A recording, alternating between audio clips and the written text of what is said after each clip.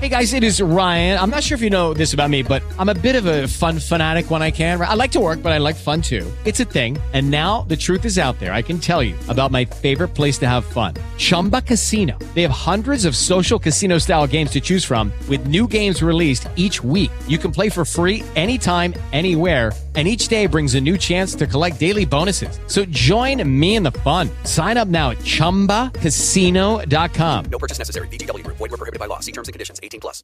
With Lucky Land Slots, you can get lucky just about anywhere. Dearly beloved, we are gathered here today to... Has anyone seen the bride and groom? Sorry, we're here. We were getting lucky in the limo and we lost track of time. No, Lucky Land Casino, with cash prizes that add up quicker than a guest registry. In that case, I pronounce you lucky. Play for free at LuckyLandSlots.com. Daily bonuses are waiting. No purchase necessary. Void where prohibited by law. 18+. Terms and conditions apply. See website for details. This podcast may not be suitable for young listeners. The story you're about to hear is a bonus podcast to end up Season 1, the first 10 episodes of the Steve Lilly Journals. The story is from a book titled Codename Wild Hunt, Operation Lilly and Other Stories, a collection of short stories written by D.A. Roberts, whose author Amazon page link will be in the description of this podcast.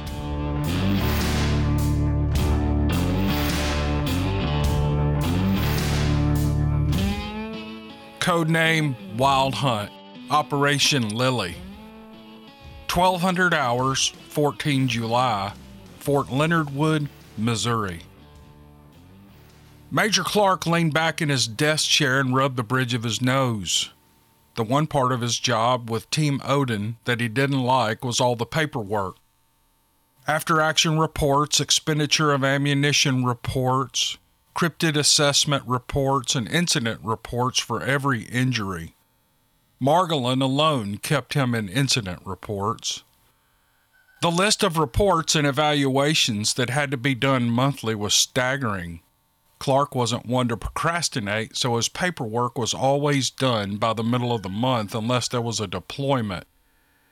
He had just sent his final piece of paperwork and mentally crossed his fingers that they wouldn't have anything go wrong that would add to the workload.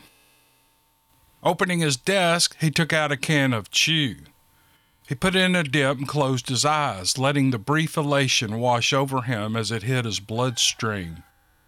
That slight euphoric feeling was just enough to knock the edge off. It wasn't good for him, and he knew it. Hell, Amanda reminded him how bad it was every time she saw him take a dip.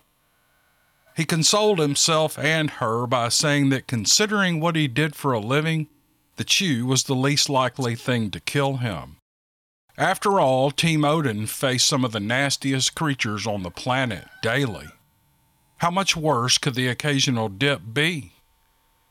There was a knock at the door, and he looked up with a start. He'd been almost daydreaming, not paying attention to his surroundings. He mentally chastised himself before acknowledging the knock. He just hoped it was good news for a change. However, his gut told him that wasn't likely. "Come in," he called. The door opened and Sergeant Wilder entered the room. Clark was still getting used to her new rank, but she'd earned it. Saunders was right. They couldn't run this place without her. Admittedly, they'd gotten off on the wrong foot, but now he valued her input as much or more than Saunders did. She kept the office running and the paperwork in order. Plus, she made sure they all got paid on time and their leave times were kept current. The real bonus was that he never had to ask for a cup of coffee. She was practically psychic with a fresh cup, and she made the best cup of coffee in the entire battalion.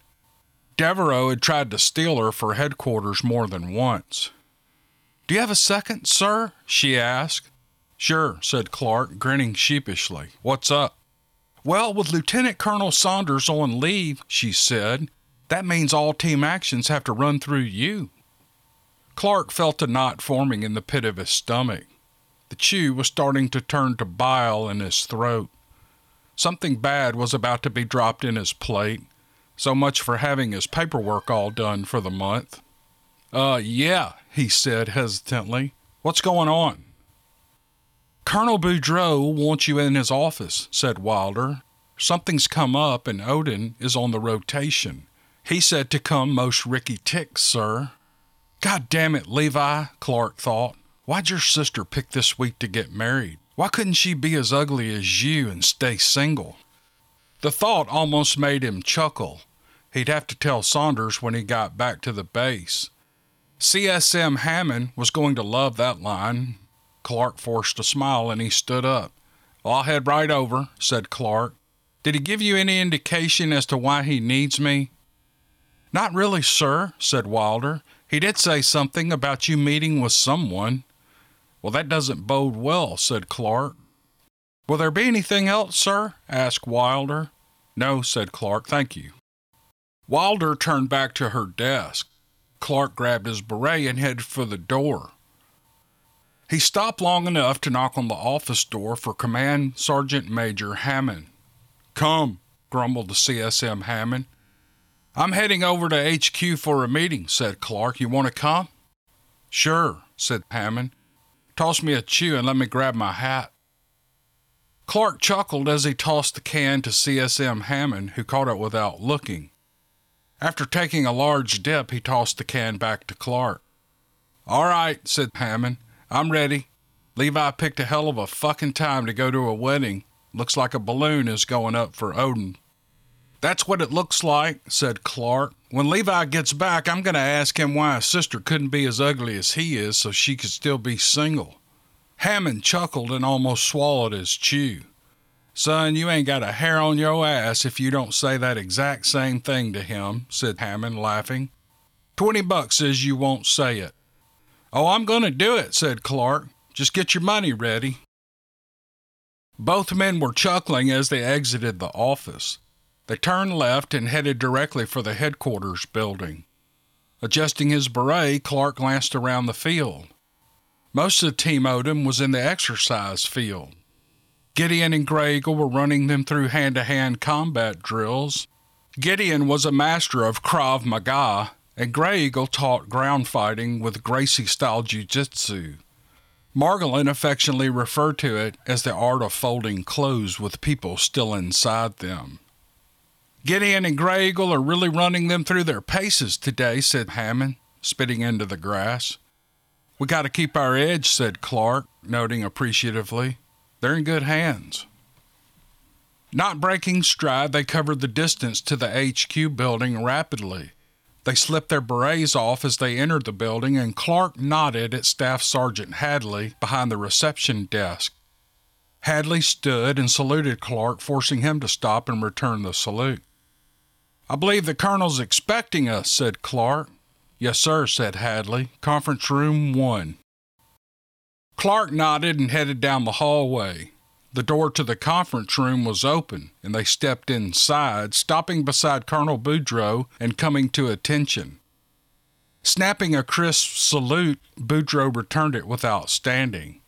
Have a seat, gentlemen, said Boudreau, nodding at the table. Taking seats to the Colonel's left, Clark and CSM Hammond noted that there were 4 other people in the room besides Boudreau. They were all wearing civilian suits, matching black with white shirts and black ties. All were men looking to be in their mid-30s with close-cropped hair. The 4th looked to be in charge. He was in his late 40s with almost no hair remaining. What was left was mostly gray. Let me introduce our guests, said Boudreau. Names won't be necessary, said the bald man. Let's keep our names and agency out of this. If you feel the need to address me, call me Agent Blue. Clark started mentally calling them Agents Blue, Red, Green, and Purple. Blue was obviously in charge.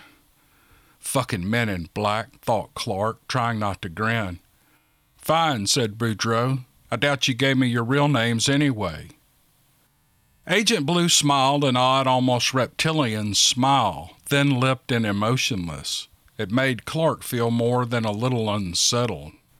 Who the hell are these guys, he thought, glancing at Boudreau with a questioning expression. Who you work for doesn't matter, said Boudreaux. What does matter is that you screwed up. Actually, the scope of that screw-up just might be famous in the history of bureaucratic fuck-ups, and that's saying something. I'm not sure if that's the exact term I would use, said Agent Blue. Well, countered Boudreaux, since General Dalton and SecDef went all the way to POTUS with what happened in Arizona, I think we can call it a fuck-up. POTUS fired the Secretary of the Interior over it. I'm given to understand that the ass-chewing that happened in that office was legendary. So what terminology would you prefer that we use? Lizard-faced Agent Blue licked his lips nervously and took a sip from the bottle of water on the table. I will admit that certain mistakes were made, said Agent Blue. However, we've been taking steps to rectify that. What he's trying to say, interrupted Boudreaux, looking at Clark and CSM Hammond, is that they launched their own program to attempt to counter dangerous cryptids. They did what? Asked Clark, suddenly concerned. Isn't that our job? It is, said Boudreaux sarcastically as he turned to face Agent Blue. Would you care to explain that, Agent Blue? We attempted to minimize the cost and public exposure, said Agent Blue. We needed to handle the situation without making the news. I would say Arizona shot that out of the water, said CSM Hammond. It wasn't our department that ordered a full airstrike on the location, said Agent Blue indignantly. No, that was us, said Boudreaux. However, it was to end a situation that your organization had been aware of for over a year without flagging it to us. We were unaware of the number of creatures, said Agent Blue. We thought it was a small group and therefore could be handled using our more off-the-books methods. They hire contract hunters to go in, said Boudreaux.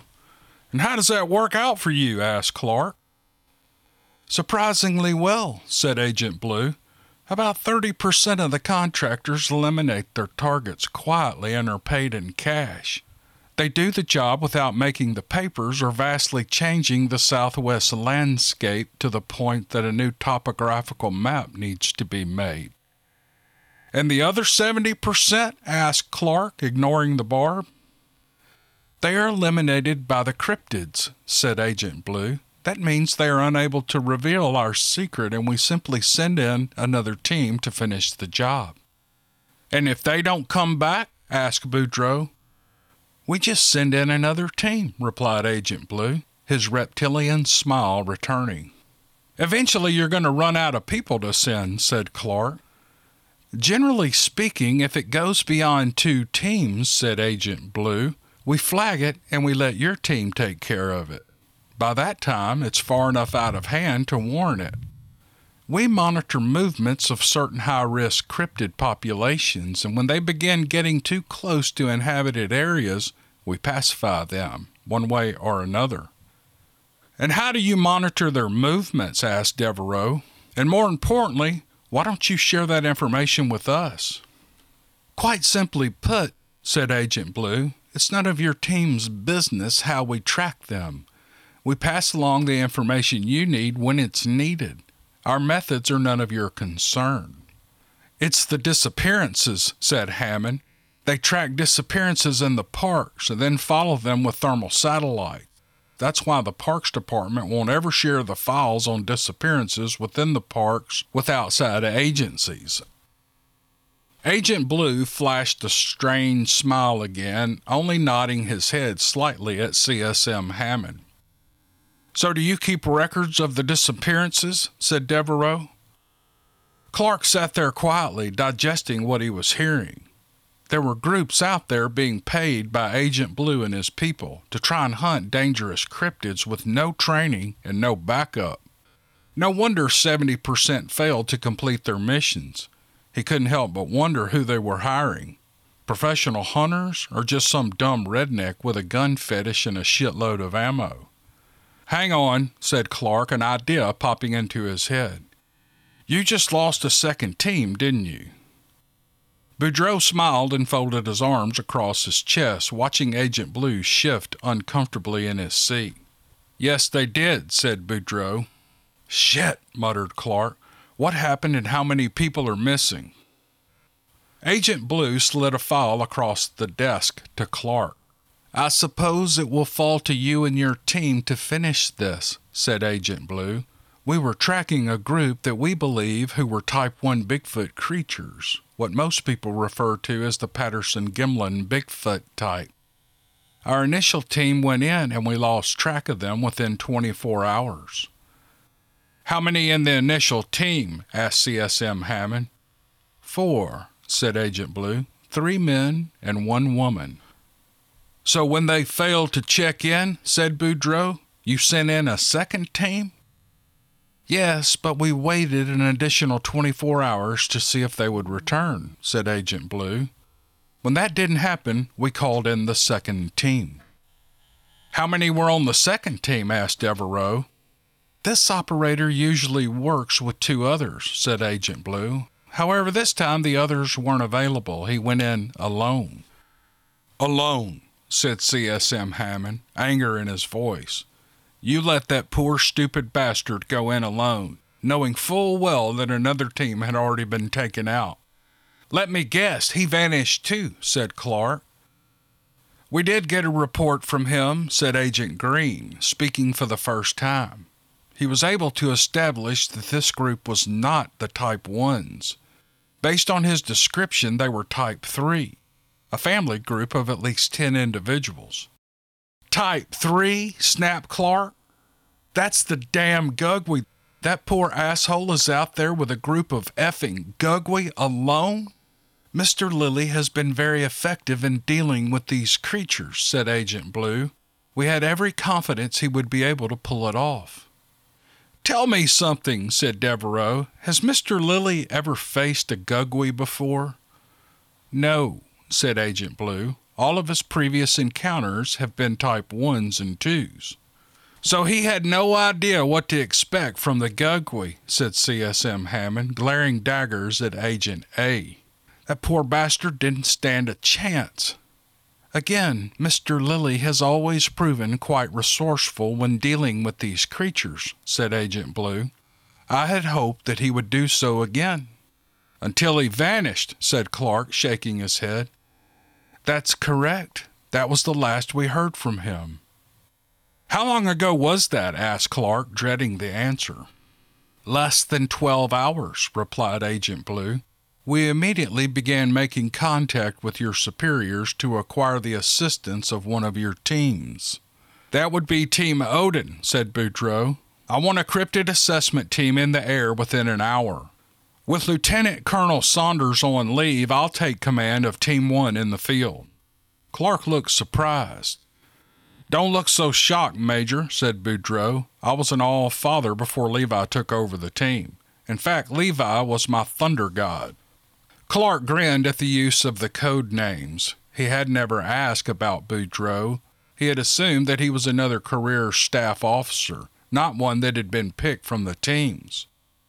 "General Dalton wants staff officers to take a more active role with the team," said Boudreaux.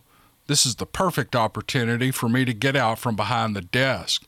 Now I want you to take that file and select your CAT team. Grab your gear and get to the airstrip. We'll have a bird standing by to take you to Texas." "Are we going clandestine or open?" asked Clark. "Open, in full armor and gear," said Devereaux. "I'll have everything cleared with the state of Texas before you hit the ground. Carry your DOD credentials just in case any local LEOs get nosy. Go in heavier than usual. You'll be without additional backup for the better part of a day. Minimum of 8, no more than a dozen." "Yes, sir," said Clark, picking up the file. "Where exactly are we going?" "It's all in the file," said Agent Blue. "I can tell you that it's in the big thicket area of East Texas. In addition, I would take it as a personal favor if you were able to recover our man in the second group. He's proven quite valuable, and we'd hate to lose him. The other team is expendable. However, these Type 3 creatures are getting dangerously close to a large park and campground.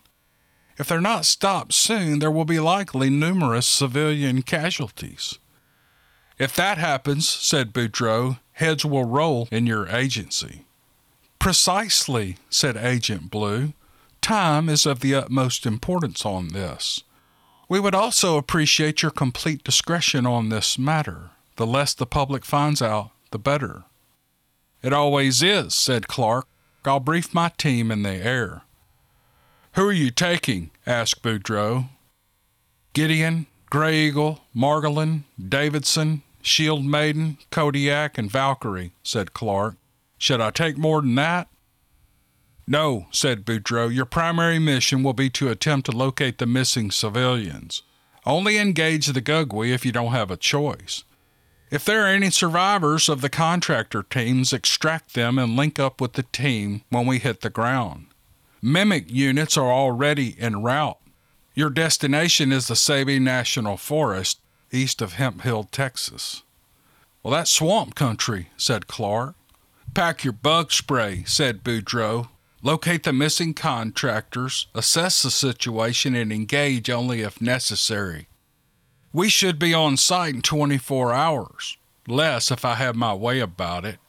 I'll arrange for locals to brief you and your team once you hit the ground. Understood, said Clark. I'll put Murdoch in charge of Team 2 until they hit the ground. What about Vindicator and her team? Asked Boudreaux. I know they're still here. They've been taken out of the rotation since they lost a big chunk of their team. They're training with us for a while, sir, said Clark, at least until their replacements arrive. Should I mobilize them too? Take Vindicator as part of your CAT team, said Boudreaux. I think it will be good for her to work with you. She's got a lot of potential, but still has a lot to learn. Task the rest of the people to reinforce Team 2 until we rendezvous. We're considering reassigning her and what's left of Team 2, Orion, to you anyway. I need to brief you later on the plan to expand Odin to 5, possibly 6 teams. Yes, sir, said Clark, nodding. We'd be happy to have her. I can attest to her abilities. If you decide to reassign her, she'd make a great addition to the team. I'll go grab my people and our gear. Good luck, Thunder God, said Boudreaux. Agent Blue watched Clark go without saying anything, but Clark still felt his eyes on him even when he was out in the hallway. He had no idea what agency they worked for, but Boudreaux had let it slip that they worked for the Department of the Interior. That likely meant some weird branch of the Parks Department. No wonder they don't work and play well with other agencies, muttered Clark. He slipped his beret on as he exited the HQ building and pulled his Oakleys out of his cargo pocket. Heading straight for the exercise field, he caught Gideon's eye as he approached. "Okay, team, take 5, shouted Gideon. Grey Eagle heard the command and repeated the order.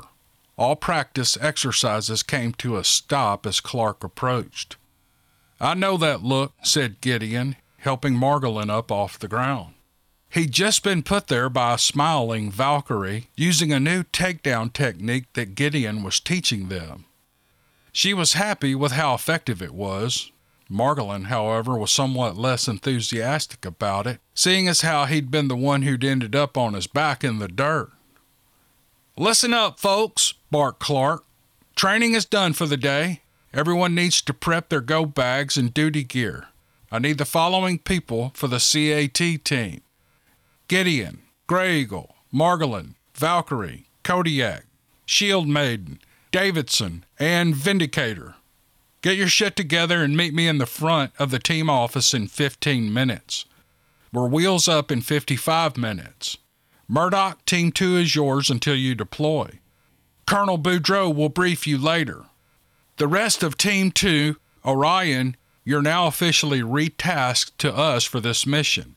You'll report directly to Lieutenant Murdoch. Got it, boss, said Murdoch. What loadout? Asked Margolin.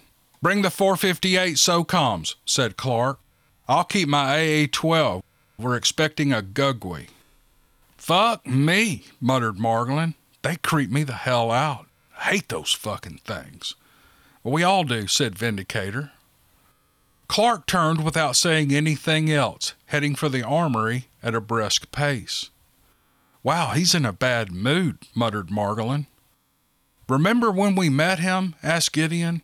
"His cabin had been attacked by those things.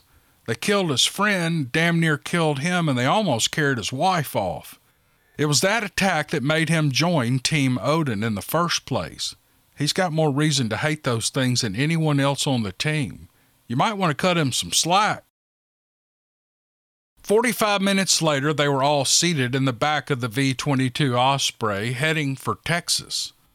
Clark waited until they were at cruising altitude before unbuckling and getting to his feet. The others followed suit, and Clark gathered them around him in a circle. "All right," said Clark. "We're heading for the big thicket of East Texas, east of Hemphill. It's in the Sabine National Forest. From what I've been told, there's a group within the Department of the Interior that tries to handle cryptid problems without involving us. I guess they've been doing it for a while now." Hello, it is Ryan, and I was on a flight the other day playing one of my favorite social spin slot games on ChumbaCasino.com. I looked over at the person sitting next to me, and you know what they were doing? They were also playing Chumba Casino. Coincidence? I think not. Everybody's loving having fun with it. Chumba Casino is home to hundreds of casino-style games that you can play for free anytime, anywhere, even at 30,000 feet. So sign up now at ChumbaCasino.com to claim your free welcome bonus. That's ChumbaCasino.com and live the Chumba life. No purchase necessary. VGW Group. Void where prohibited by law. See terms and conditions. 18+. Judy was boring. Hello. Then Judy discovered ChumbaCasino.com. It's my little escape. Now Judy's the life of the party. Oh, baby, mama's bringing home the bacon. Whoa, take it easy, Judy. The Chumba life is for everybody. So go to ChumbaCasino.com and play over 100 casino-style games. Join today and play for free for your chance to redeem some serious prizes. ChumbaCasino.com. No purchase necessary. Void where prohibited by law. 18+. Terms and conditions apply. See website for details. "Well, I didn't know they had their own military assets," said Gideon. "Well, they don't," said Clark. "They hire civilian contractors to take out problem creatures." "That's a great way to get people killed," said Gray Eagle. "Yes, it is," agreed Clark. "They have about a 70% failure rate." "Then why don't they just let us handle it?" asked Valkyrie. "I mean, that's why this team was formed." "Because agencies within our government rarely work and play well together," said Gray Eagle, "let alone share intelligence on threats." "He's not wrong," said Vindicator. "We have trouble getting anything useful out of the National Park Service. They stonewall us or just refuse to talk all the time." "We'll see if that lasts much longer," said Clark. "General Dalton's already got a hard-on for them over the debacle in Arizona. I mean, he got the Secretary of the Interior fired over the shit they pulled. When he reads this report, he's going to shit Constantina wire and spit landmines. We're going to try to locate 2 teams that went missing. There's a total of 5 people." "So who are we looking for?" asked Margolin. "Team 1 has 4 people," said Clark, opening the file and holding up 4 pictures. "Meet Josiah Hampton and his brother Jacob. The red-headed guy is Mark Renfro, and the woman is Margaret Maggs Henderson. The brothers were both large, dark-headed men with face and neck tattoos. Renfro was covered with what looked like meth sores. Maggs was wearing a sleeveless red flannel shirt over torn jeans and combat boots. She was close to 6 feet tall and built like a linebacker, complete with a buzz-cut hair and a facial tattoo of a shamrock. "Holy shit," snapped Margolin. "I thought that was a dude." "No, thank you. I've never been that drunk. Hell, I'd rather bang a Bigfoot." "Didn't that almost happen on our last mission?" asked Valkyrie, smiling. "Hey, that was totally different," said Margolin, grinning. "Grunt Hilda might have gotten her world rocked if I'd had a beard trimmer, some lip gloss, and a jar of raspberry preserves." "What are the raspberry preserves for?" asked Vindicator. "You really don't want him to answer that," cautioned Valkyrie, shaking her head emphatically. Margolin just wagged his eyebrows. "You'd be amazed," he said, grinning. "I think I have some in my pack." "I'll shoot you," replied Vindicator, acting like she was going to reach for her pistol. "Oh, I'm scared," said Margolin, leaning in for a hug. "Valkyrie, will you hold me?" "Get away from me, you idiot," she said, shoving him away and laughing. "Okay, people," said Gideon, "let's focus." Clark nodded at him and pulled out another photo. "And this is the only guy on the second team," said Clark. "His name is Steve Lilly. He's a contractor out of Memphis, Tennessee." "Who'd he piss off to get sent in alone?" asked Margolin. "Well, from what I've told, he usually works with a team," said Clark. "The others weren't available and he went in alone." "He didn't know they were Gugwe, did he?" asked Valkyrie. "No, he did not," said Clark. "And as far as we know, he didn't know what they were capable of. He might have assumed they were just like the other types." "Well, that's bad intel," said Gideon. "Whoever sent him in needs to be punched in the face." "With a fucking brick," said Margolin.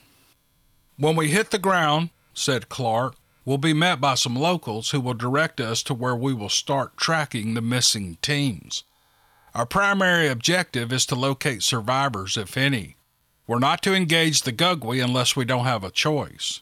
However, having said that, intel indicates there are 10 in this group. Should we get the chance, we might just end this little expedition before the rest of the team hits the ground." "Hooah! Hooah!" shouted the group. "I have some other news," Clark said, looking at Vindicator. "Is it bad?" she asked, looking worried. "I can see how you might take it that way," said Clark. "It's not official yet, but Asgard is considering reassigning you and the remainder of Team 2, Orion, to us. That would move you to the international team." Vindicator seemed to consider it for a moment. "I'm in," she said. "I know it's kind of a step down, but I like working with you and your team. Also, we'd get to go to a lot more places. I can handle it, even if it means I'm not a team leader anymore." "I don't know," said Clark. "If they assign all of you to me, then you'd be my XO. You outrank my current one." "Okay," said Vindicator. "I guess we'll see if Asgard decides to make it official." "Oh, I see," said Margolin. "Bring in some new people, but I still don't get a code name. I'm going to be stuck with Huntsman 26 forever." Clark just shook his head. "Don't worry, Margolin," said Clark. "I put in the paperwork to move you into a different position on the team. If Boudreaux approves it, I'll be changing your designation soon." "To what?" asked Margolin. "Can we make his code name Dumbass?" asked Valkyrie. "It kind of suits him." Everyone chuckled. "Don't worry," said Clark, grinning at Margolin. "I'll come up with a good name." "Okay, people," said Gideon. "Equipment check. I want everything gone over before we hit the ground." Everyone began double-checking their gear and weapons. Clark put away the file and did a quick check and inventory of his equipment. By the time they had gone over everything, the pilot was indicating that they were on final approach to their target zone. "Gear up," shouted Clark. "We're on the deck in 2 minutes." Rapidly, the team adjusted their armor and shouldered their packs. Weapons were adjusted in place, and soon they were all giving each other the thumbs up. They felt the Osprey slow down and heard the whine of the gears as the rotors began to shift for landing. "Get ready," shouted Clark over the roar of the aircraft. Seconds later, the Osprey touched down and the ramp started lowering. The first thing that Clark noticed was the humidity. Missouri is humid, but this was almost like a jungle. Worse, it was swamp country, and that meant the mosquito dactyls were out in force. "I suggest you all use the bug spray," said Gideon. "Welcome to the East Texas swamp." "Why am I craving gumbo now?" muttered Margolin, shrugging his pack to its place. "Oh, even better, a big bowl of red beans and rice with that spicy sausage in it." "We're in Texas, not Louisiana, you moron," said Valkyrie, grinning. "It's the swamp," replied Margolin with a wink. "Makes me think of Cajun food. I like it spicy." The last line was delivered with a luxurious grin at Valkyrie. "In your dreams, dumbass," she said, laughing. Clark was the first one down the ramp. The ground was solid, but he could smell the fetid waters of the nearby swamp. As soon as they cleared the aircraft, it began to increase the throttle and lift off. Clark stepped out to the side and gave the pilot a thumbs up. The ramp began to lift, and soon the Osprey was climbing into the sky. Shifting the rotors, they banked and headed back towards base. The aircraft engine sound faded. Clark turned and saw two large four-wheel drive trucks pulling into the grass and heading for them. The sound of the Osprey had masked their approach. Both trucks drove through the open field and came to a stop. Clark was surprised to see the vehicles and noticed that they both were marked with the logo of the Texas Parks and Wildlife Department. The light bars were subdued and hidden in the grills of the dark green trucks. Glancing around, Clark saw they were near a large lake. The clearing they'd landed in was a parking lot for a boat launch. It looked to be attached to a large camping area, but it seemed to be deserted. Clark nodded, and the team began fanning out, checking their immediate surroundings for any signs of gugwe tracks. The two men exited their trucks and headed towards the group. They looked to be in their early 30s. Both wore the tan uniform of the Texas Game Wardens. There were large caliber revolvers strapped in holsters on their right hips. Clark recognized one as a Ruger Super Red Hawk .44 Magnum. The other was a Smith & Wesson Model 500 and 500 Magnum. That struck Clark as unusual since most departments issued a Glock. Texas was a different world. "Which one of y'all's Clark?" asked the man with the Smith & Wesson.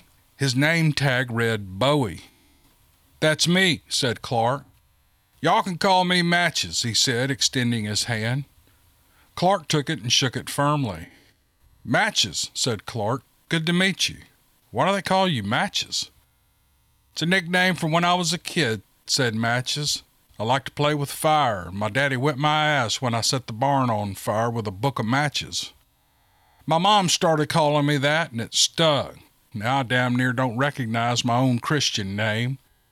The only one who ever calls me Bridger is my mama when she's pissed. This here's my brother, Jedediah. Don't call him Jed. He hates that." "Well, those are certainly unique names," said Vindicator. "Our daddy loves the history of the Old West," said Matches. "Jedediah's named after Jedediah Smith, and I'm named Bridger after Jim Bridger. According to family lore, we're related to Jim Bowie, who was killed at the Alamo." "I take it you know why we're here," said Clark. "We've got a pretty good idea," said Matches. "We were told to meet you here at the Indian Mounds campground. I know this has something to do with the missing people. I'm pretty sure it's a dangerous animal. With a team like yours, I wonder what kind of beast is out there. You folks always go around this heavily armed?" "Are the campgrounds usually this empty?" asked Clark, ignoring the question. Matches spoke up. "State troopers went in yesterday and closed it down. Kicked out all the campers. Said something about illegal marijuana grows, but that's just a cover story. They don't want to go public with the missing people." "Well, we should get moving," said Clark. "Once you show us where they started in the woods, you and your brother can get the hell out of the area and don't stop for anything." "What's going on in that thicket?" asked Matches, looking into the dark woods. "Probably best that we don't answer that," said Clark. "Just take it on faith that this isn't good, and you need to finish with us and get clear." Matches gave Clark a measured look, considering his words. "I reckon they wouldn't send a group like yours armed to the teeth if it was just a damn bear," said Matches. "You say it's bad? I'll take your word. Let's get loaded up. It ain't far." "Are we driving?" asked Clark. "No," said Matches. "All of them were camping in this campground when they vanished. I'll take you to their campsites, and you can start your track there. If you need a tracker, both Jedediah and I are pretty good at it." "I believe I can handle the tracking," said Gray Eagle, nodding gravely. "Thank you for the offer." "Gray Eagle has tracked people and animals on 5 continents," said Clark, grinning. "He's our team expert." "Well, just thought we'd offer," said Matches, sounding a little disappointed. "It's appreciated," said Clark. "If you can just point us to their campsites, we'll get moving." Matches nodded and handed Clark a folded map of the campground. Okay, round two. Name something that's not boring. A laundry? Ooh, a book club. Computer solitaire, huh? Ah, sorry, we were looking for Chumba Casino. That's right. ChumbaCasino.com has over 100 casino-style games. Join today and play for free for your chance to redeem some serious prizes. ChumbaCasino.com. No purchase necessary. Void where prohibited by law. 18 plus terms and conditions apply. See website for details. Lucky Land Casino, asking people, what's the weirdest place you've gotten lucky? Lucky? In line at the deli, I guess? Aha, in my dentist's office. More than once, actually. Do I have to say? Yes, you do. In the car before my kids' PTA meeting. Really? Yes. Excuse me, what's the weirdest place you've gotten lucky? I never win and tell. Well, there you have it. You can get lucky anywhere, playing at LuckyLandSlots.com. Play for free right now. Are you feeling lucky? No purchase necessary. Void where prohibited by law. 18 plus. Terms and conditions apply. See website for details. They're marked on here, he said. Are you sure you don't want us to stick around? I appreciate it, sir, said Clark. I really do. The problem is, this is bigger than I can tell you. For your own safety, you need to be out of this area before the sun goes down. Don't worry about us. We've done this sort of thing before. The two wardens returned to their vehicles, giving the group an odd look before getting into their trucks and leaving. Clark watched them back out of the field, and then turned down the road that led out of the campground. Do you really think they're going to leave? Asked Valkyrie. I hope they do, said Clark. We're not going to be hanging around here for long. If they're here after dark, I don't think they'll make it out again. That's doubtful, sir, said Valkyrie. Well, let's get moving, said Clark. We're burning daylight. Using the map of the park, they were able to locate the two campsites easily. They were only a few spaces apart. They'd both picked spaces at the back of the campground where they could slip into the woods without being noticed. And that's where Clark would have picked if he'd been hunting here. Clark took out his set of lockpicks and he approached the first trailer. He opened the door only to discover it was a pigsty. It reeked of stale cigarette smoke, dirty clothes, and something vaguely chemical. Clark didn't need to examine it any further. Motioning for everyone to clear away, he shut the door and backed up from the camper, and he locked it again. That smells like meth, said Clark, shaking his head. How would you know that? Asked Margolin. I was a cop before I joined the team, remember? Said Clark. It's in my first meth lab. I'm guessing that this mystery group doesn't do much of a background check on their contractors, said Valkyrie. I'd say they don't, said Clark. It seems like the only qualification they have is that they're experienced at hunting and they are expendable. Think we're going to find any of them alive? Asked Gideon. It's doubtful, said Clark. Well, let's go check the other trailer. Heading towards the second trailer, Clark could see differences immediately. For one, this trailer was well maintained. Once he picked the lock and stepped inside, Clark saw that it was clean and there were no signs of drug use. Things were organized and there was a small deep freeze where the table normally sat in trailers like this. I bet they have to bring in proof of their kills, muttered Clark. Either hands or heads, I'd bet. Hey, boss, said Margolin. I think this guy had a canoe or a kayak. There's an empty rack for one on the back of the trailer. Smart, muttered Clark. This one's different from the other morons. I kind of hope we find this guy alive. Stepping back outside, Clark shut and locked the camper. Turning back, he gestured for Gray Eagle to come over to him. Gray Eagle nodded and glanced back toward the trees before slowly approaching. I think we're being watched, said Gray Eagle, keeping his voice low. Which direction? Asked Clark, forcing himself not to look around. The trees directly behind me, said Gray Eagle. Is it Gugwe? Asked Clark. I think so, said Gray Eagle. It approached from downwind. I didn't smell it, but it's got our scent. I doubt there's anything else it could be. You think we can flush it out? Asked Clark. We can either take it out or track it back to the others, suggested Gray Eagle. I have a feeling that finding them won't be the problem, said Clark. If we can get a shot, take that bastard out. I'm going to try to flank it, said Gray Eagle. I'll have Kodiak go the other direction. If either of us gets a shot, we'll engage. Go, whispered Clark. Turning back to the others, Clark made a show of pulling them into a group while Gray Eagle and Kodiak slipped away into the campground. There were enough trees, bushes, and shaded areas where they were able to vanish easily. Listen up, said Clark as they assembled, and then lowering his voice, he started bringing them up to speed. No one make any sudden movements or looks around, he began. We've got company. There's a possible gugwe in the trees just to the north. Don't look in that direction or draw attention to it. Gray Eagle and Kodiak are trying to flank it. If they drive it our way, we'll take it out. If it goes towards either of them, they'll take it out. Everyone lock and load, but do it quietly. Weapons were prepared and safeties were clicked off. All right, said Clark, we fan out and head toward the trees on my command. Hooah? Hooah, replied the team. Let's move, he said. Immediately they turned and fanned out, bringing their weapons to the ready position. They began heading directly towards the trees. There was a rustling in the bushes, and then 3 rounds were fired from one of the 458 SOCOM rifles. Gray Eagle had taken the shot.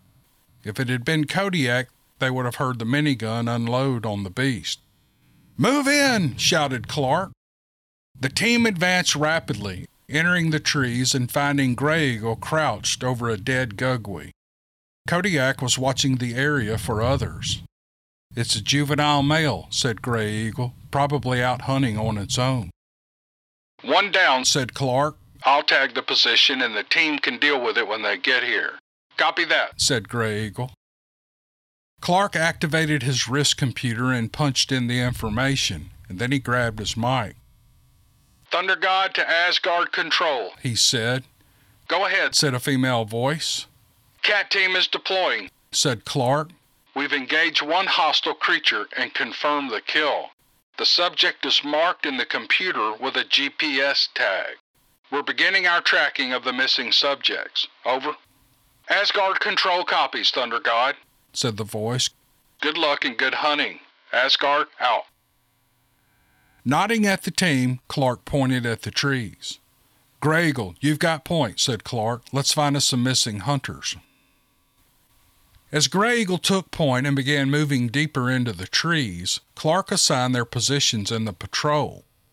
Margolin was behind Gray Eagle, with Vindicator behind him.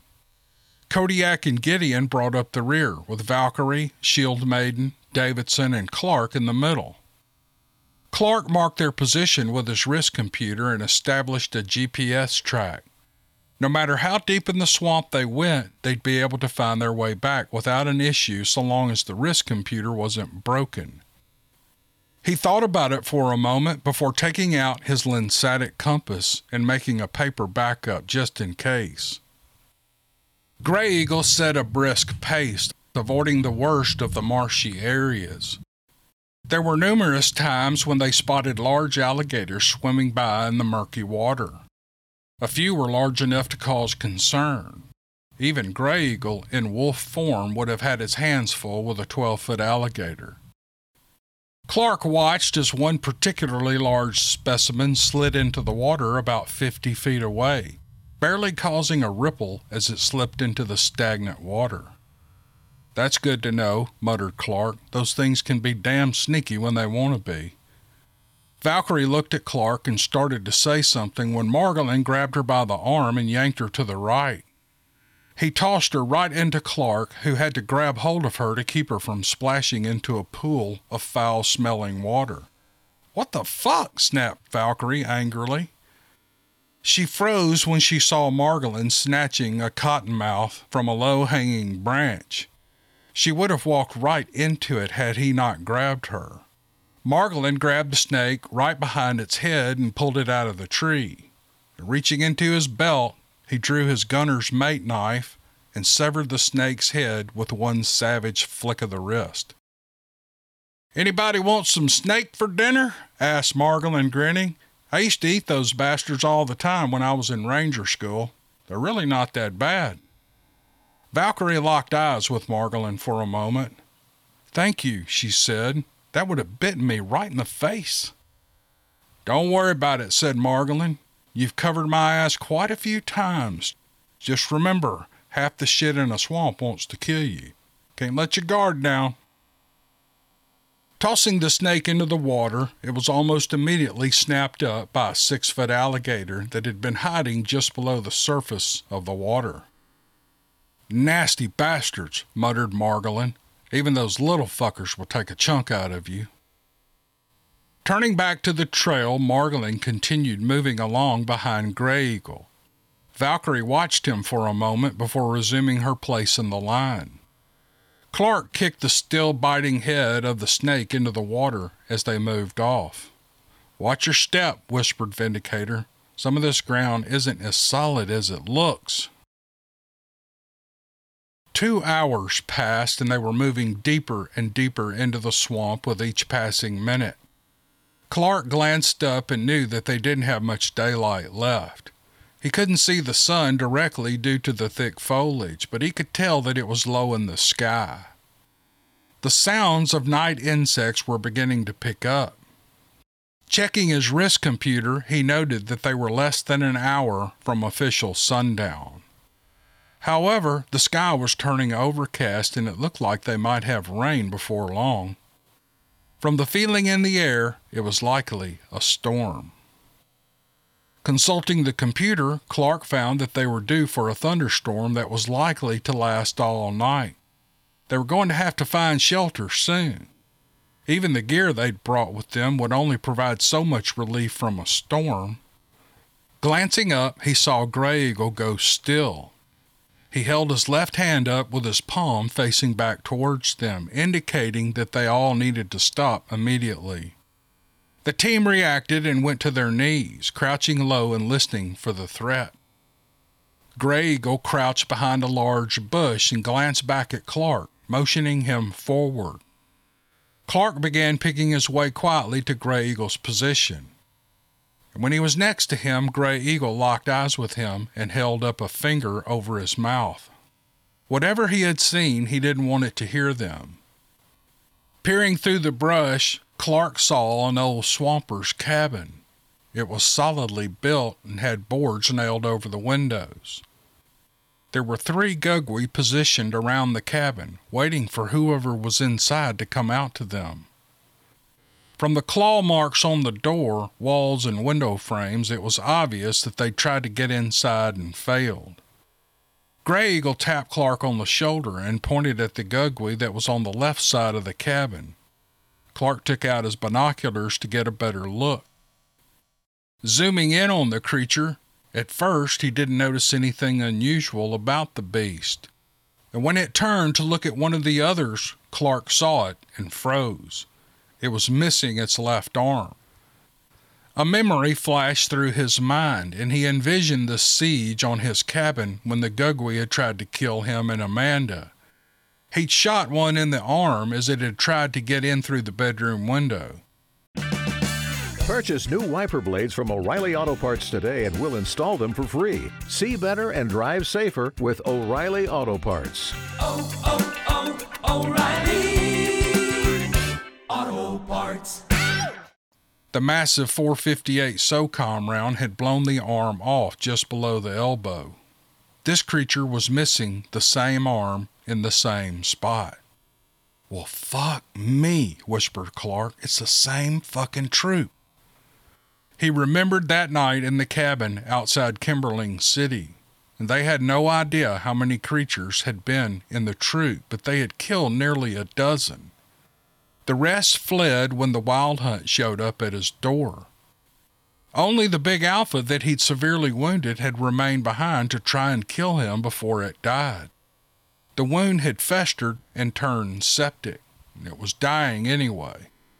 Clark had rightly assumed that it had been deposed as the alpha for the troop. Now they had just found the rest of them. I thought it was odd that it was missing an arm, whispered Grey Eagle. Then I remembered reading the file about when your cabin was attacked.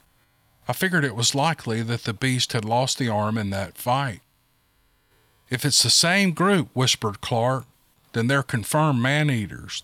There's no way they're backing down. We have to eliminate every one of them this time. Who do you think is in the cabin? Asked Gray Eagle. Well, I don't know, but there's only one way to find out. Motioning for Valkyrie to move up, he indicated which target he wanted her to take out. Then he pointed at the one he wanted Gray Eagle to take. Bringing up his AA-12, Clark aimed at the one with the missing arm. It was only fitting he finished the job that his wife had started over a year ago. On 3, whispered Clark. 3, 2, 1. 3 rounds broke the stillness of the night, and 3 targets crumpled to the ground. Clark had hit the beast in the back of the head, punching through the skull without resistance. Valkyrie had shot hers in the left eye, exploding the back of the beast's head and emptying the contents like a macabre piñata. Gray Eagle hit his in the throat. Getting to his feet, he walked over to the creature to look in the face as it died. The beast looked at him with rage in its fading eyes. Gray Eagle noticed a crude necklace around the beast's neck. Once it had gone limp, he grabbed the necklace and yanked it free. It was attached with a crude thong made from animal sinew. Attached to the thing was a rough-hewn pouch. Opening it, Gray Eagle found it contained some human teeth, a piece of cloth, a shiny rock, a casing from a bullet, and some hair. It was a medicine pouch. "Major," said Gray Eagle gravely, "you should see this." Clark came over and examined the contents of the pouch that Gray Eagle had placed on the ground. "Well, what is it?" asked Clark. "It's a medicine pouch," said Gray Eagle. "Okay," said Clark. "I understand that's something significant, but I'm not sure how." "It means that one of the Gugwi is a shaman," explained Gray Eagle, "and that makes this situation far more dangerous. I've only read about a Gugwi being a shaman once before, and that was an account my grandfather recorded back in the 1950s. Thunder rolled across the bayou, rumbling around the darkening sky like the echoes of an angry god. Lightning flashed to the south, and they could feel the air begin to cool as the humidity changed. "It's about to storm," said Gray Eagle.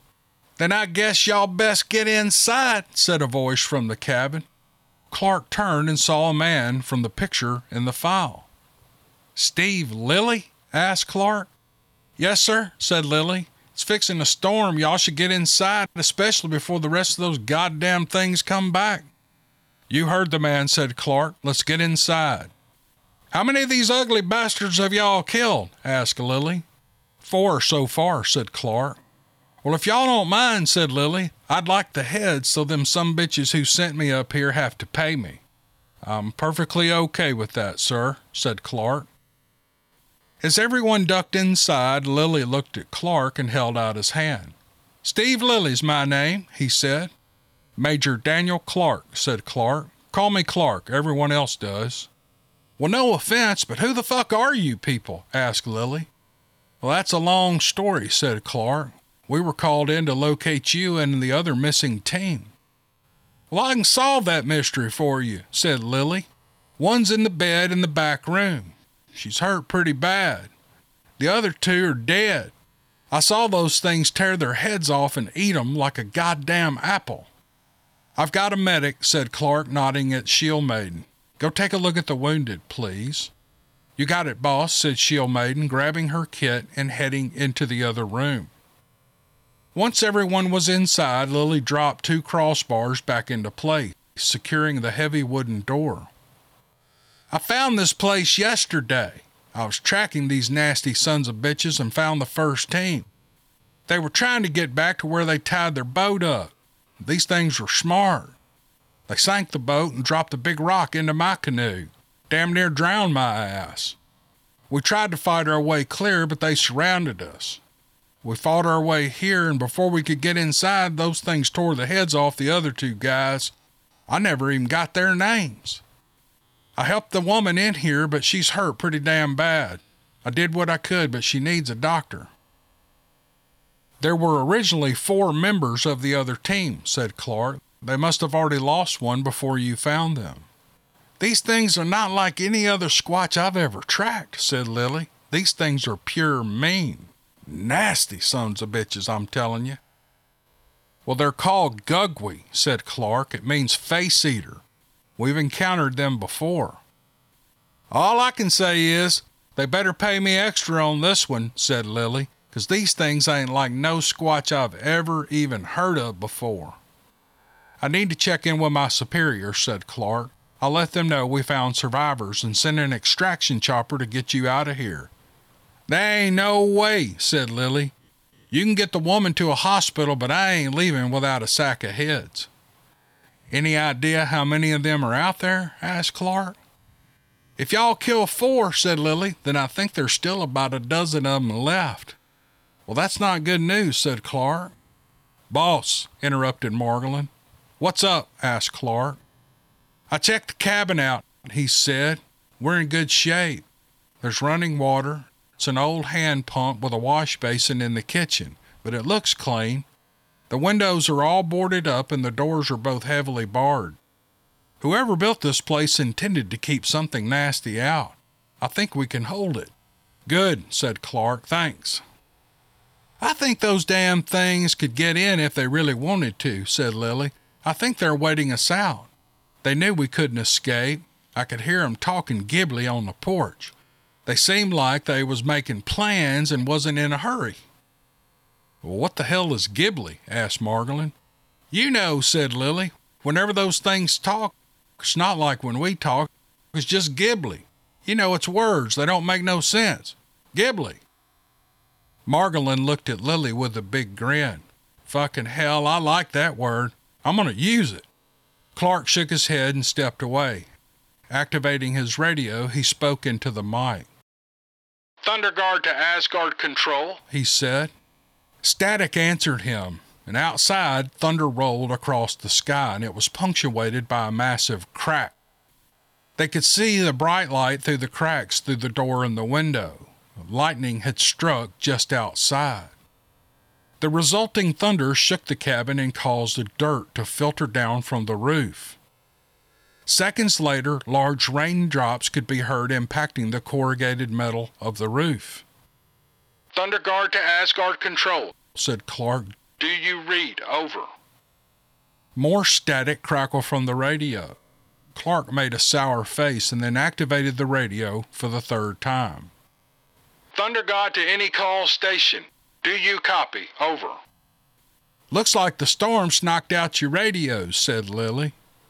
The storm shouldn't affect these, said Clark. They're tempested and encrypted on the secure short-range satellite uplink. They shouldn't be affected by outside electronic interference. Something else is going on. Checking his wrist computer, Clark found that it was offline as well. Taking out his cell phone, he found that it was off too. The battery had been completely drained. Something weird is going on, said Clark, glancing at his phone.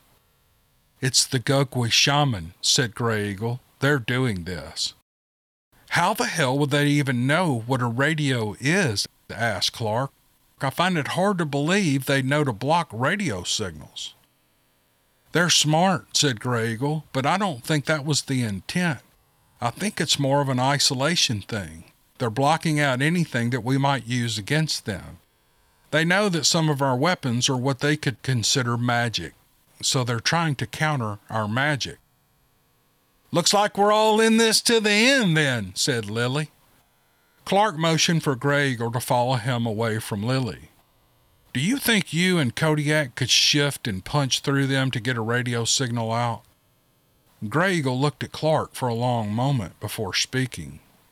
Not with Gugwe, said Gray Eagle. If we had the other type of Bigfoot here, we could take them on. But I don't think Kodiak and I could win with just the 2 of us. We'd likely be ripped apart before we could get clear. I think these Gugwe creatures were the same thing they wrote about in the epic poem Beowulf, said Davidson. I always believed they were the Woodwoes or something similar. Now that I've seen these things, I can see why they describe the creatures as cannibals. It fits the profile of these creatures better than the other types of the Bigfoot creatures that we've encountered. That's an interesting theory, said Clark, when you think of the novel by Michael Crichton called Eaters of the Dead. It makes more sense when you look at the descriptions of the Grendel, too. Precisely, agreed Davidson. However, this theory does come with a few notable issues. Grendel was described as a descendant of Cain. That would certainly make the creatures more than just animals. It would make them some type of Nephilim. That's not a thought I want to examine too closely, said Clark. It is completely possible, said Gideon, shrugging. I was afraid you were going to say that, said Clark. Hey, folks, said Lilly. I hate to interrupt your little powwow, but we got a bigger fish to fry than figuring out where these nasty things came from. Like how to keep them sumbitches from getting in here with us. I'm pretty sure they haven't busted through the walls because they didn't want to. That might have changed since y'all killed a few of them. Well, what do you suggest, Mr. Lilly? Asked Clark. Honestly, I think funnel them into a single point of entry and start taking them out. I think if we put a few more of them down, the rest might not be so froggy. That's not going to work, said Clark. We can't let any of them escape. Our biggest problem is going to be the shaman, said Grey Eagle. If we don't find a way to neutralize it, they're just going to keep coming. There's a crawl space in this cabin, said Lilly. Above the porch is a vent. It's too small for one of them to get through, but a good shooter might be able to use it. Snipe that bitch before they get too close. How do I know which one of these is the shaman? Asked Valkyrie. You give me a target and I will neutralize it. Is she your best shooter? Asked Lilly. She's everybody's best shooter, answered Clark. I'd put her up against any shooter you can name. Well, thanks for the vote of confidence, boss, said Valkyrie, grinning. But the record is held by the Canadian shooter from Joint Task Force 2. 3,540 meters confirmed kill. I've never shot that far before. A Canadian? Asked Clark. We can't let that stand. When we get back to base, we're going rifle shopping. You're getting an upgrade. I know just the guy to call to get it, too. Valkyrie grinned. Look for the one with some kind of headdress or large necklace, said Grey Eagle. It will stand out from the others, and it will also be the one the others defer to. You should feel the difference when you see it. If I know my Gugwe lore, it should also be a female. Well, that sounds easy enough, said Valkyrie. No sweat. You're only going to get one shot, said Grey Eagle. Once it realizes where you're shooting from, it won't get anywhere near you again. If we engage, said Clark, I want you to ignore the fight unless we're about to be overrun. Hold your fire until the shaman shows up. Got it, boss, said Valkyrie, heading for the ladder that led to the small loft. Clark waited until she was up in the loft before turning back to the others. What about just running for it? Clark asked Grey Eagle. Think you could outdistance them without fighting? Maybe, said Grey Eagle, if I knew a direction that I wouldn't have to fight through. If we're surrounded, that won't be possible. Well, you're crazy if you go out there, said Lilly. Ain't no way you're outrunning those things. Clark nodded in agreement, not wanting to give away Grey Eagle's secret to this newcomer. Hey, boss, said Shield Maiden, approaching slowly. Clark could see her removing bloody gloves and a dark look on her face. Well, what's the status of the injured civilian? Asked Clark. Not good, said Shield Maiden. She's lost a lot of blood. I've got an IV running a unit of synthetic blood. That's a stopgap measure at best. A little gauze and some izzies are about all that's keeping her intestines inside. She suffered some serious internal injuries. She needs a trauma surgeon, and the sooner the better. Well, can you keep her alive? Asked Clark. Yeah, said Shield Maiden, but not indefinitely. If she doesn't get to a trauma surgeon in the next 12 hours at the most, she's going to die. If she takes a turn for the worst, it could be a hell of a lot less.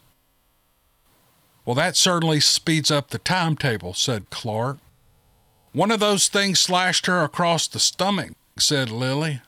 I cleaned it out and wrapped it as best as I could.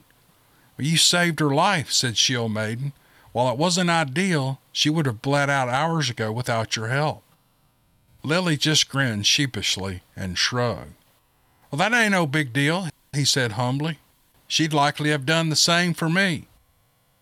From what I've read of her file, said Clark, she wouldn't have. You're a good man, Steve Lilly. Hell, ain't none of that matters if we don't get the fuck out of here. Them nasty sumbitches have got this place surrounded. We've got to figure out a way to punch through or she's going to die, said Shield Maiden. Even if we could just call in a medevac chopper. Well, that's not a good idea, said Clark. We know these things are smart enough to take down a chopper. These damn devil squatches are really starting to piss me off, said Lilly. Devil isn't far from wrong, agreed Gideon. The Gugwe are bigger, smarter, stronger, and faster than your average Bigfoot, although they're not as near as bad as the Wendigo. What the hell do you mean, Wendigo? Asked Lilly. You mean them sumbitches are real too? There's a lot of things out there that you haven't heard or seen, said Clark. This crazy trip just keeps getting better and better, said Lilly in a surly tone. Boss, called Valkyrie. Something's going on out there. Clark hurried to the door where there was a small opening in the boards on the window where he could see through. The storm was getting worse, trees swaying in the gale-force winds. He was about to move back from the door when the movement caught his eye. Leaning against the wall, trying to get a better look, Clark said, Are those wolves? They're on all fours, said Valkyrie, but they're the biggest wolves I've ever seen. Well, how many do you see? Asked Clark. At least a dozen, replied Valkyrie. I think they're dogmen. What the hell? Snapped Margolin. I thought Gugwe and dogmen hated each other. It's the shaman, called Grey Eagle. It's summoning other creatures to fight for them. How's that even possible? Shouted Margolin. What the hell? What's next? Are they going to call in a vampire next? Y'all are living a way more screwed up life than I am, said Lilly, shaking his head. Vampires? Oh my God, I'm going to need a bigger gun. Everybody calm down, snapped Clark. We've been in worse. No offense, boss, said Margolin, chuckling, but if we keep dropping ordnance on these things, people are going to notice. Clark leaned back against the top of the old brown couch and took out his can of chew. Putting in a large dip, he tossed it to Margolin. After taking a large pinch, Margolin was surprised when Lilly took the can and put a good-sized pinch in his lip. Helps me think, said Clark, taking the can back and tucking it into his cargo pocket. After a moment, Clark turned and looked at Grey Eagle. Is there anything you can do to keep these things out? Asked Clark. Grey Eagle frowned for a moment before answering. I'm not a shaman, said Grey Eagle softly, but I think I know how to perform a blessing way. I've done it enough times over the years to know it, but coming from me, it won't stop that thing out there. It's too powerful. If Grandfather were here, he could. Maybe Jason or Winter, but not me. Boss, cried Valkyrie again.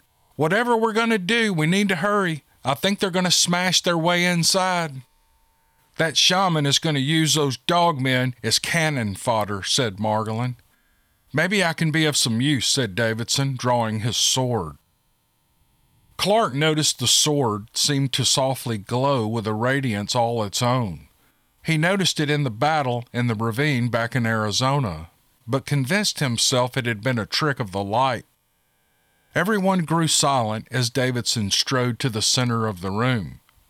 Even Margolin just stared in quiet awe at the calm radiating from Davidson.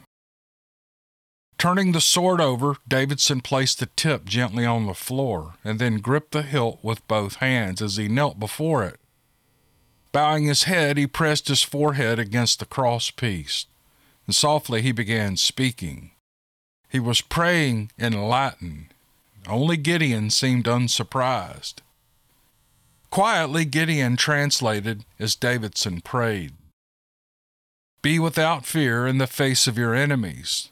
Stand brave and upright that the Lord may love thee. Speak the truth always, even if it means your death. Blessed be the Lord, my rock, who trains my arms for battle, who prepares my hands for war. His is my love, my fortress. His is my stronghold, my Savior, my shield, and my place of refuge. Amen. As the final word echoed around the silent room, a soft hum emanated from the sword, filling the room in soft blue light. The hum pulsated softly and then grew louder. And when the light flashed, everyone turned their head because they were unable to look directly at the sword. Clark peeked between his fingers for just a moment, and it looked like Davidson's eyes were glowing with the same blue light. Outside, they heard the creatures shriek as they were forced to back away from the cabin. That should hold them for a while, said Davidson, carefully putting away the sword. How did you do that? Asked Clark. I did nothing, sir, said Davidson. The power's not mine, but comes from the faith and the prayer. It's a prayer from the Knights Templar, said Gideon. It's been a very long time since I've heard it, especially in Latin.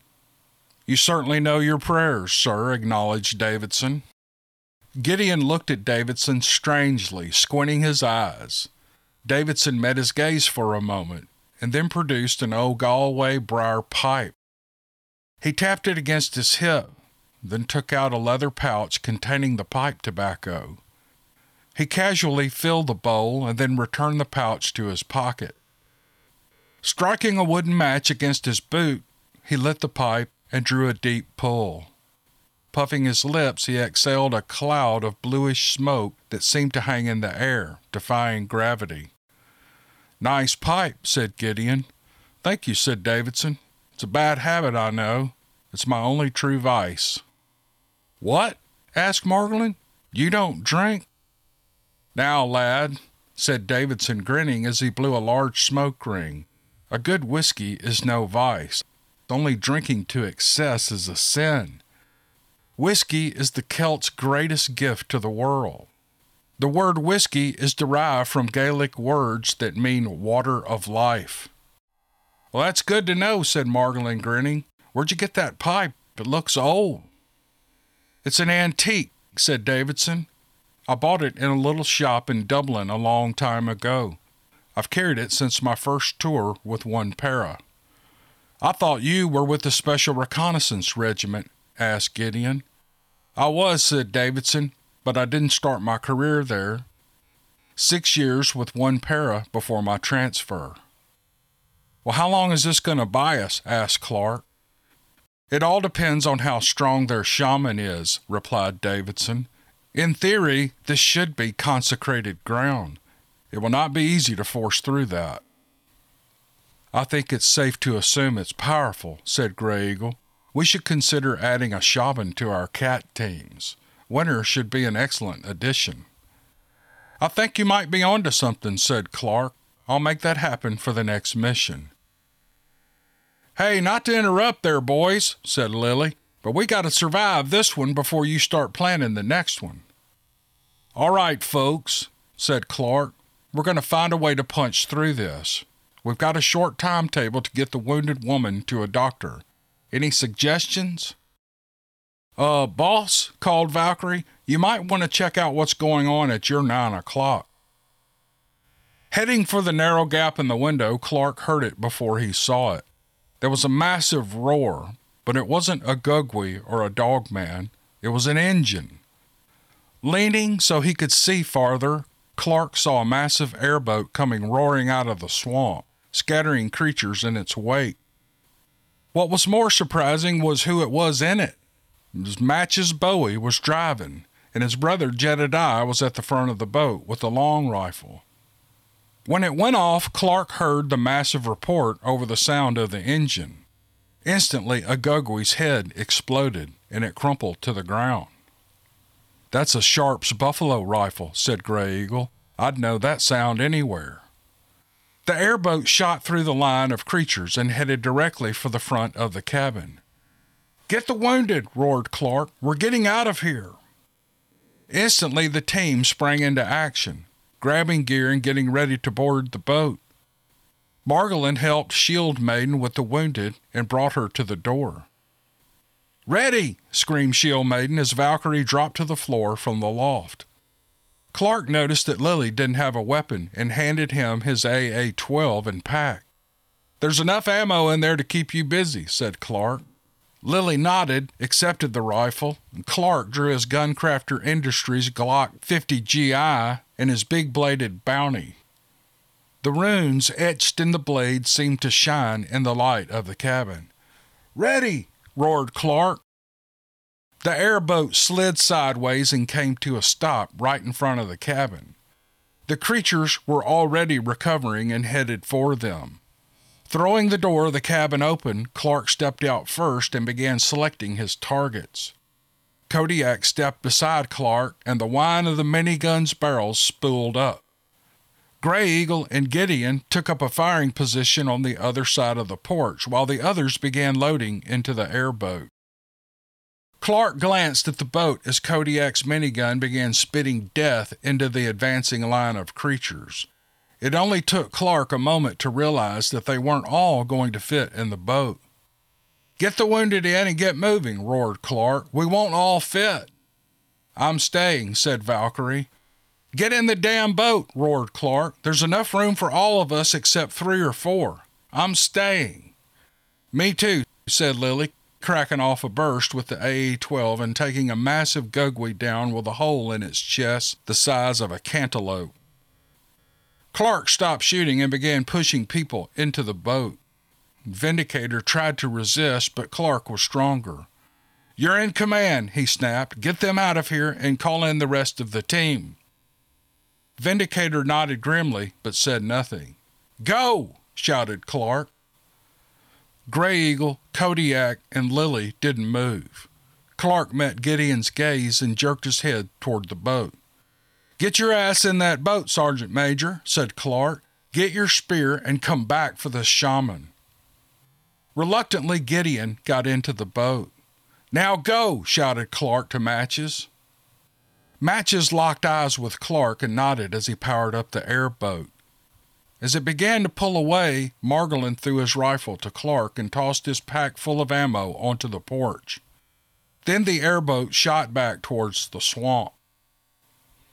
Putting away his pistol and blade, Clark brought up his big .458 SOCOM and began taking careful shots at creatures that got too close to the airboat. As the boat was rocketing towards the swamp, the big female shaman stepped into the clear and began chanting some strange incantation, raising her hands into the air. She wore a necklace made of what looked like human bones and a mask made from the skull of an elk, complete with horns. Clark tried to get a shot, but she was too close to the boat. "Damn!" muttered Clark. Lilly stepped beside Clark and emptied the rest of the magazine of the AA-12 into the face of a dog man who had gotten almost into killing range on Clark. "Thanks," Clark said, nodding. Time seemed to slow as Clark watched something intense happening. As the airboat grew close to the shaman, Davidson grabbed the branch of a tree as he jumped from the boat, drawing his sword in midair. The momentum swung him directly towards the shaman, who was too busy with the incantation to prevent the attack. Davidson hit the ground and slashed downward with the glowing sword, shattering the mask and severing the beast's left arm at the shoulder joint. Roaring in pain, the beast fell back, fountaining blood into the air. The airboat rocketed into the swamp and quickly vanished through the trees. Clark dropped to one knee and put a burst of rounds into the gugwe that was racing up behind Lilly. The beast fell into the muddy soil, plowed a furrow that stopped just a few feet from where Steve Lilly stood. "Well, I tell you, those are some nasty sons of bitches, aren't they?" called Lilly, reloading the AA-12 and chambering the next round.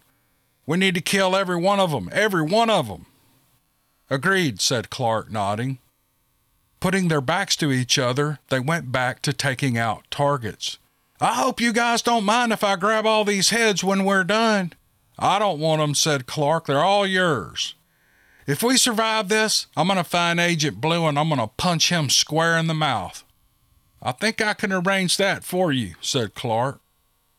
Across the field, a shaman Gugwe lurched back from Davidson. It raised its head and began snorting an odd shrieking call.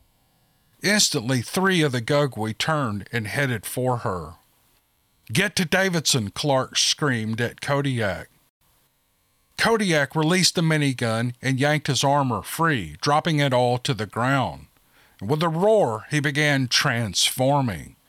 What the hell? Yelled Lilly. I'll explain later, replied Clark. He's on our side. You guys are some strange ones, that's all I've got to say, but as long as he's on our side, I'm okay with it. Before the Gugwe could respond, Davidson flashed in closer to the shaman and slashed across her midsection, spilling her intestines out onto the ground.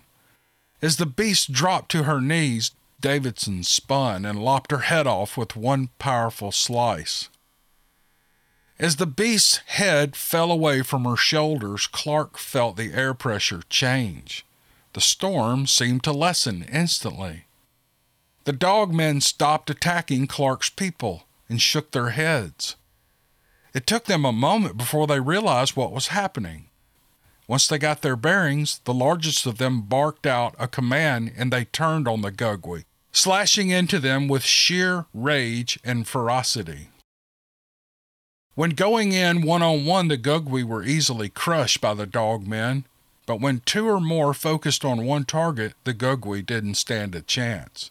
Kill 'em all, roared Lilly. Just as the first Gugwe was reaching for Davidson, Kodiak slammed into the beast with the force of a freight train at full speed.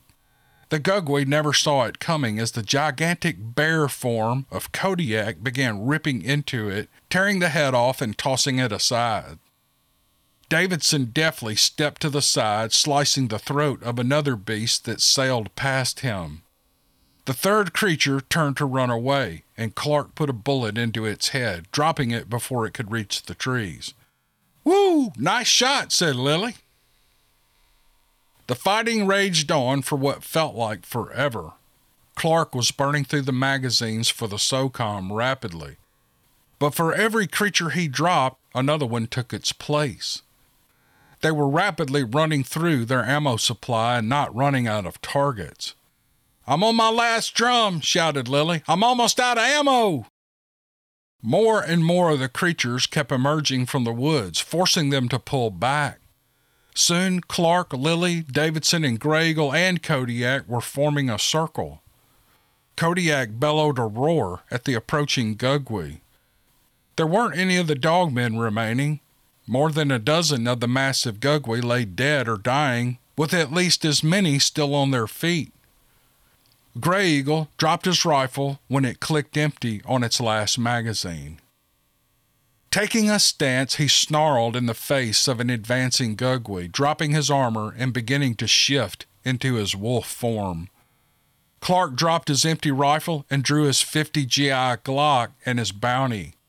They were surrounded and cut off from the house. I've got an idea, said Lilly. Cover me. Before Clark could answer, Lilly broke and ran for the front of the cabin.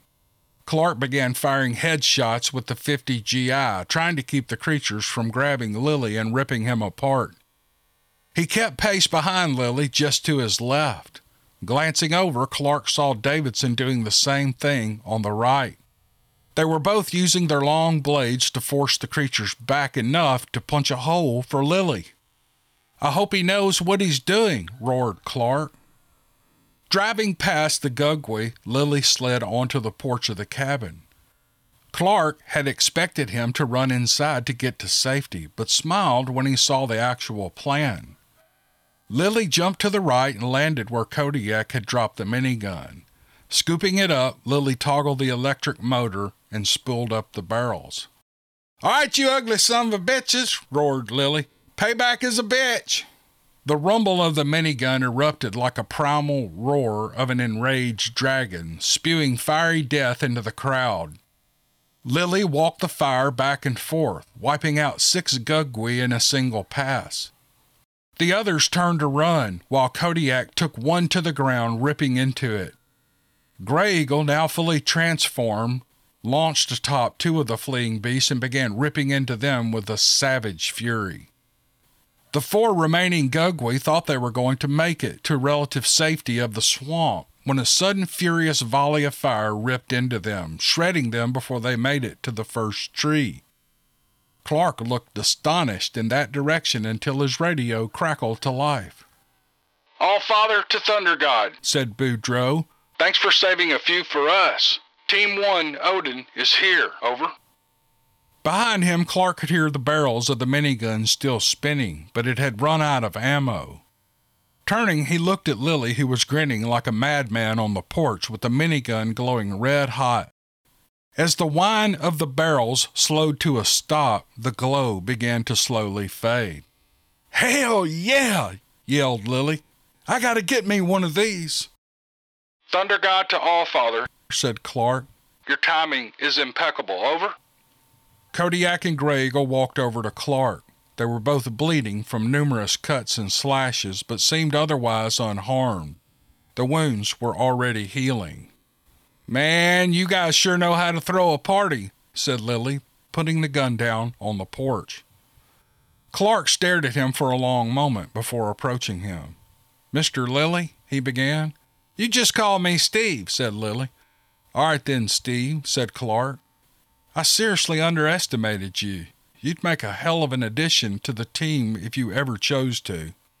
Clark reached to the shoulder of his uniform and removed the Wild Hunt patch with the Team Odin rocker and handed it to Lilly.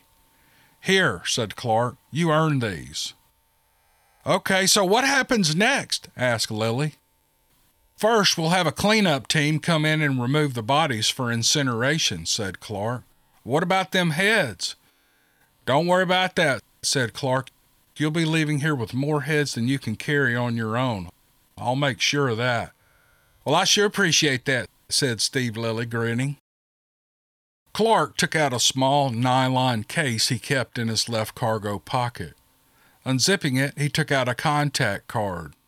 It read simply, Major Daniel Clark, Executive Officer, Team Odin, 417-555-1515.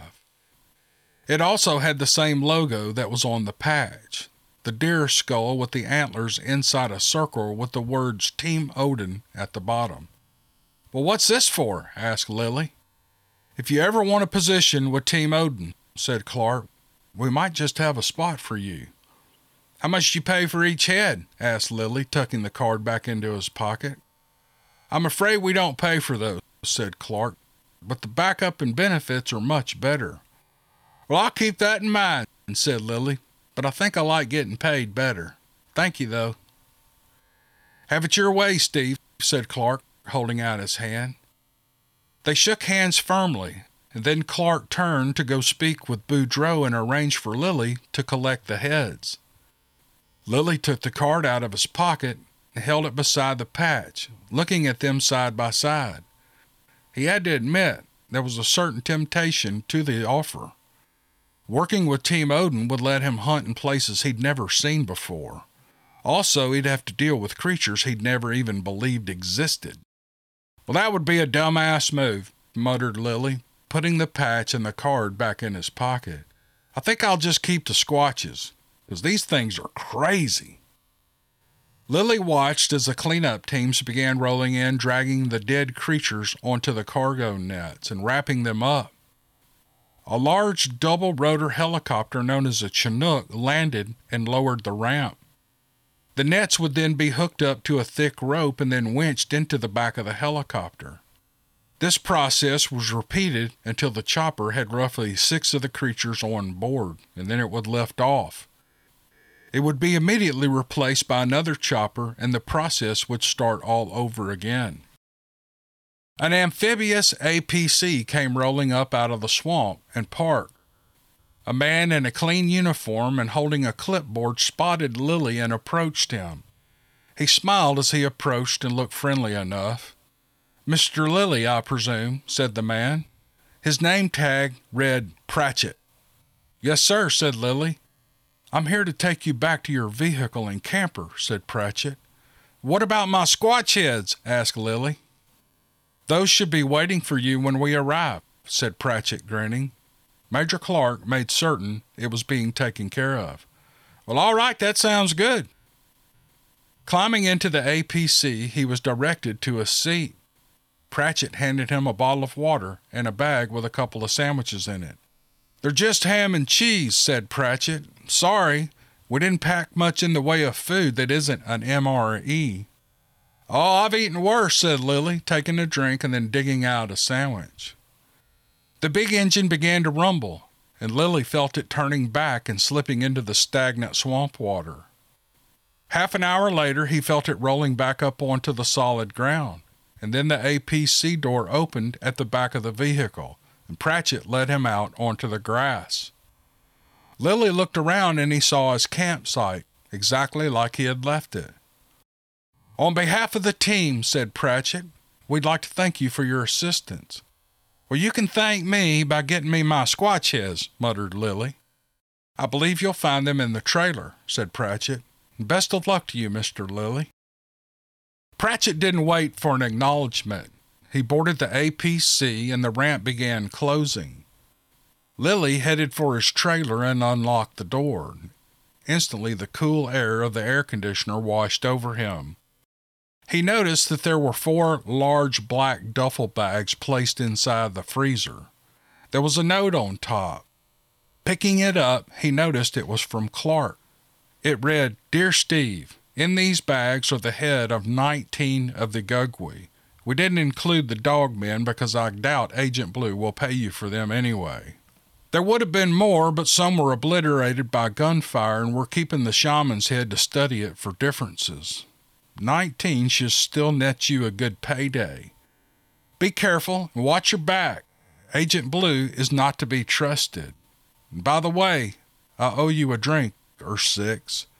Meet me in 48 hours at Steve's Pub and Grub outside the south gate of Fort Leonard Wood, Missouri, and they're on me. Hope to see you there. Signed, Clark." "Well, damn, that is going to be a nice payday," Steve Lilly muttered to himself. 48 hours later, Lilly opened the door to the bar and walked inside. It wasn't hard to find, but it was in the middle of nowhere. And for a moment, he wondered how it managed to stay in business until he noticed all the weird things on the wall that could only have come from Team Odin. Once he entered the dining area, he saw that there had to be at least 60 members of Team Odin here. He recognized a few of the faces. Locating Clark at the far end of the bar, he headed over and took the stool beside him. "I'm glad you could make it," said Clark, motioning to the man behind the counter. "What can I get for you?" asked Steve, the bartender. "Steve Monrodis," said Clark, grinning. "Meet Steve Lilly. We met him on our last mission."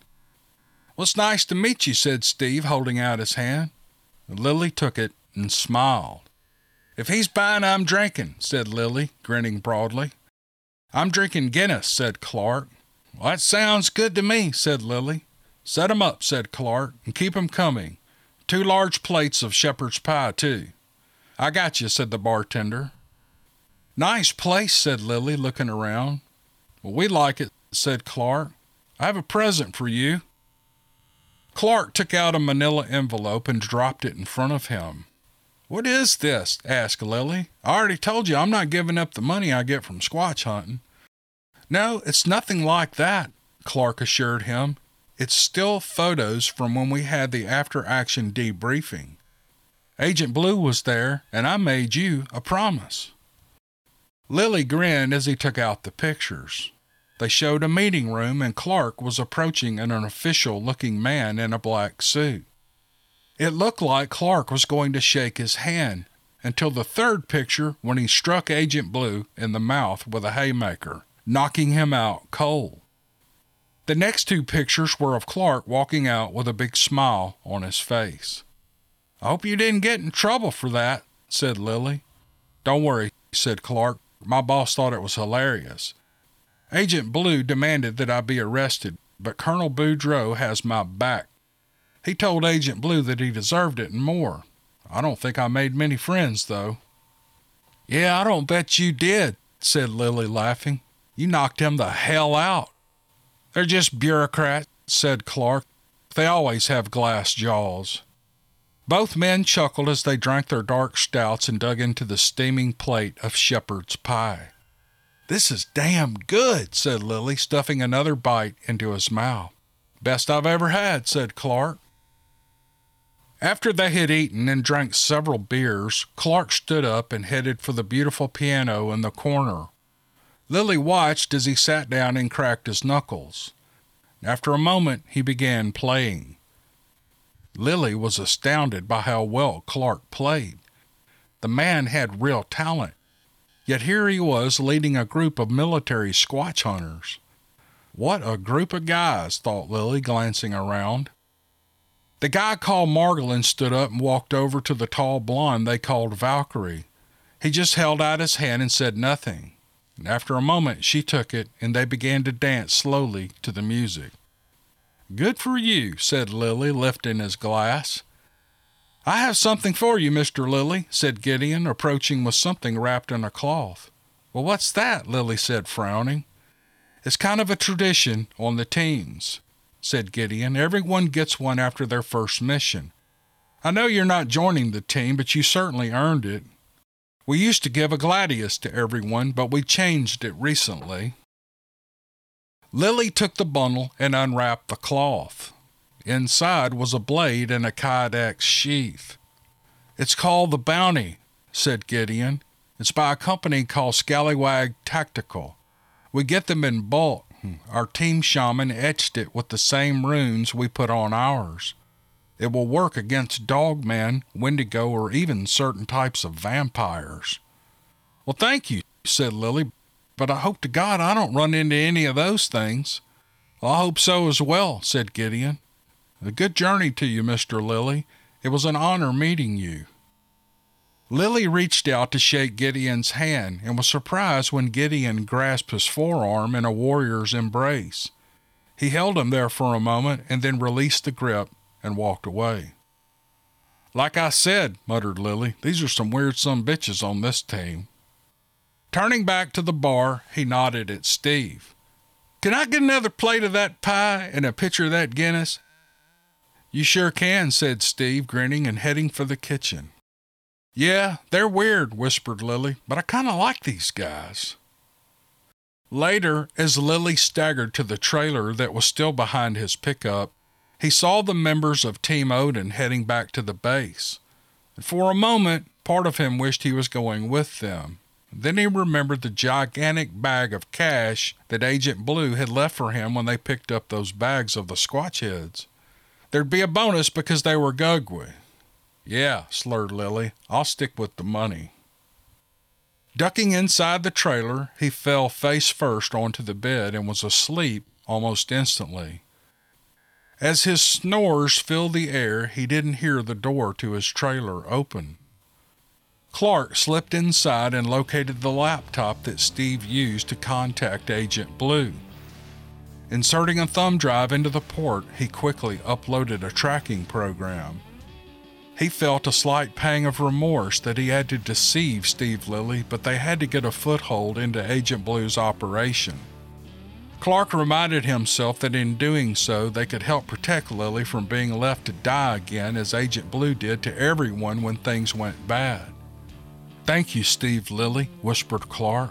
Be careful, man. You really have no idea what's out there.